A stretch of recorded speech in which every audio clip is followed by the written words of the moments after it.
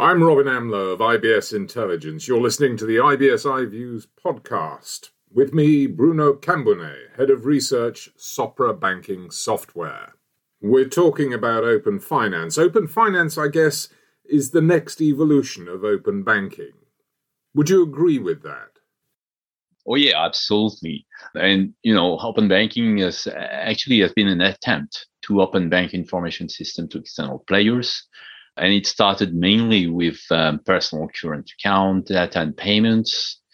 But it's also, at least in the Europe, mainly connoted with regulation and the payment regulation, which has been clearing the path to open banking. But open finance is really, when talking about personal information, we need to talk about. If open finance is a development of open banking, is a deepening of open banking, do we not have an issue with take-up? Because open banking has been around for a couple of years now, and so far consumers are not really rushing for it. Yeah, that's a very good point you are making. Two studies, one in the US did by Axway, showed that only 24% of respondents in the US know what it is. Open banking. And here in Europe, there was another recent study from Ecompay that showed that only 14% were aware of what is open banking. So yeah, we could be tempted to say, well, let's make this more knowledgeable by people before moving forward on open finance. But actually, my perspective is very different, because from a end user like you and me, we don't care about open banking or open finance. These are tools to help the banks and financial players to be more, let's say, integrated into the day-to-day life. That's true for individuals to help, what they are interested in is not open banking or open finance or open whatever. It's about how to better manage my finance or better and quicker buy a car or whatever. If I'm an enterprise, it's about my treasury management, liquidity management, credit management, things like this. So, no, I do believe that we need to rush to open finance. And you know what? The regulation and standardization bodies of the world are not fooled by the names. At least in the US, for example, the regulation is already, this lasted at least 24 months already, talking about how to protect personal finance data of consumers. And this is also true in Australia and in Brazil and even here in Europe. If you see the communication strategy on digital finance that has been made by the EU in September last year, this is already there. And, I'm co-chairing the Baring Group advisory group here in Europe. And we are working on the market demand. But guess what? Open banking or the regulation portion of it is over. And we have been already working on open finance for 18 months already. So this is here, and this is what the market is demanding. We're talking about labels that consumers, whether they're individual consumers or corporate consumers, don't actually care about. They don't care about the label open banking. They don't care about the label open finance. What they care about is being able to manage their money and manage their accounts and manage what they want to do with their money, when they want to do it and how they want to do it. Absolutely. That's absolutely the case. Another example, one of the key things that is now popping up is really to think about the real business cases or use cases of open banking.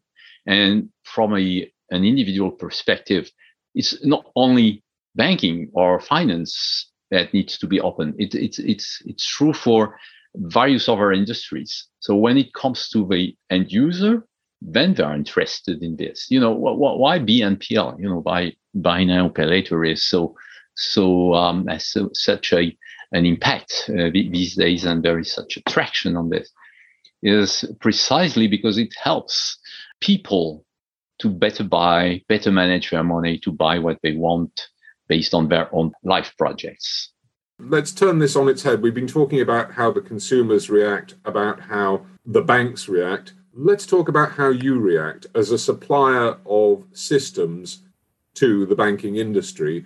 What are you working on and what are you doing to make this happen? Actually, Supra Banking has been developing core banking software for more than, let's say, 20 years. It's a little bit more than that, up to a point when composable banking became the obvious way forward, actually. And in parallel, thanks to digital economy and technologies, it also became obvious that the customer experience within the customer engagement process is crucial. So actually, for the last 4 years, since 2017, we have been investing to create a platform to support our customers, to get, the banks or financial industry, to get all the tools and access to all the services in such a way we can timely go to market and create, let's say, brilliant customer experience. The first challenge to understand is to understand and define the value proposition that will be perceived and understood by the customer or our customer. In other words, banks and financial services organizations have to forget about their legacy services and think customer first. Which, when, and how financial services or traditional financial services have to be embedded in such customer journey has to be seamless and to some extent invisible. And the complexity comes from the myriad of situations one can foresee, actually. Open banking and open finance are the means to increase and improve personalization capabilities thanks to the data we can fetch or services we can fetch at a very, very fine granularity.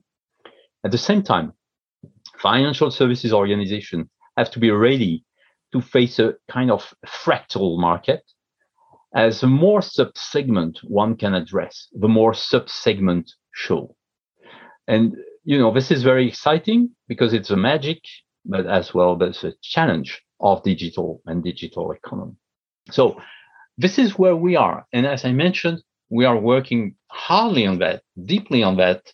And we've been working deeply on that for the last 4 years. So what do we do? Actually, this has been foundational in our investment in our digital banking engagement platform.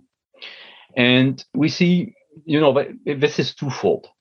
On the one hand, there are functional, let's say, requirements that need to be addressed, and in this regard, there are two must-have.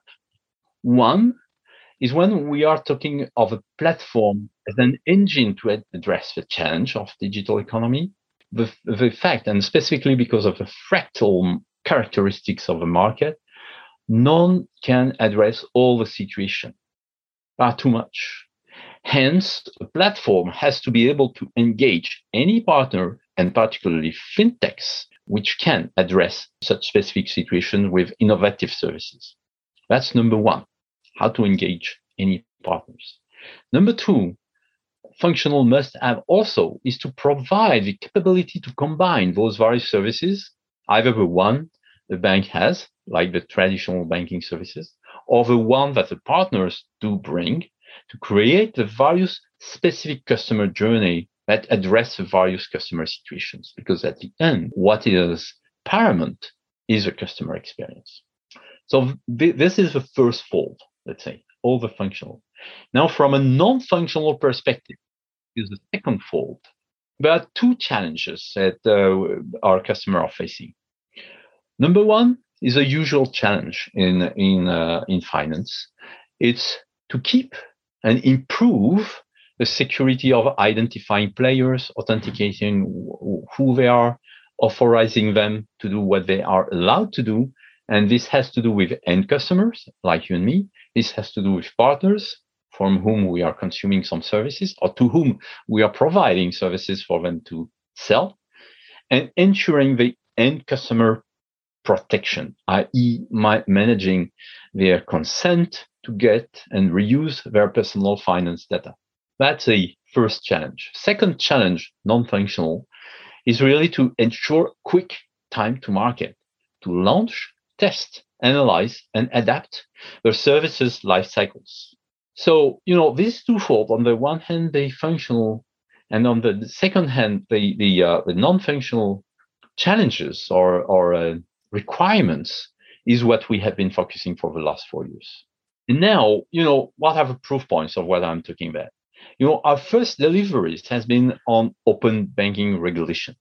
So for the last 2 years, our solution has been delivering the services, open banking regulation ones in Europe, to more than 30 banks across 15 and even more now countries.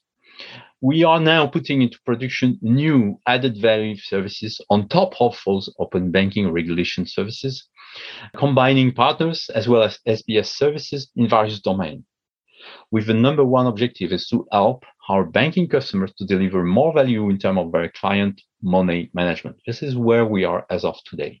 So, basically this is what we are doing. On the one hand, leveraging all the history of Sopra Banking. On the other hand, sizing the challenges brought by the digital economy and the digital technologies that enable so many things. And at the same time, being very humble, starting small, open banking regulation, and improving regularly with new services thanks to the platform approach, engaging more and more partners that we have put in place. Bruno Cambounet, Head of Research at Sopra Banking Software, thank you very much.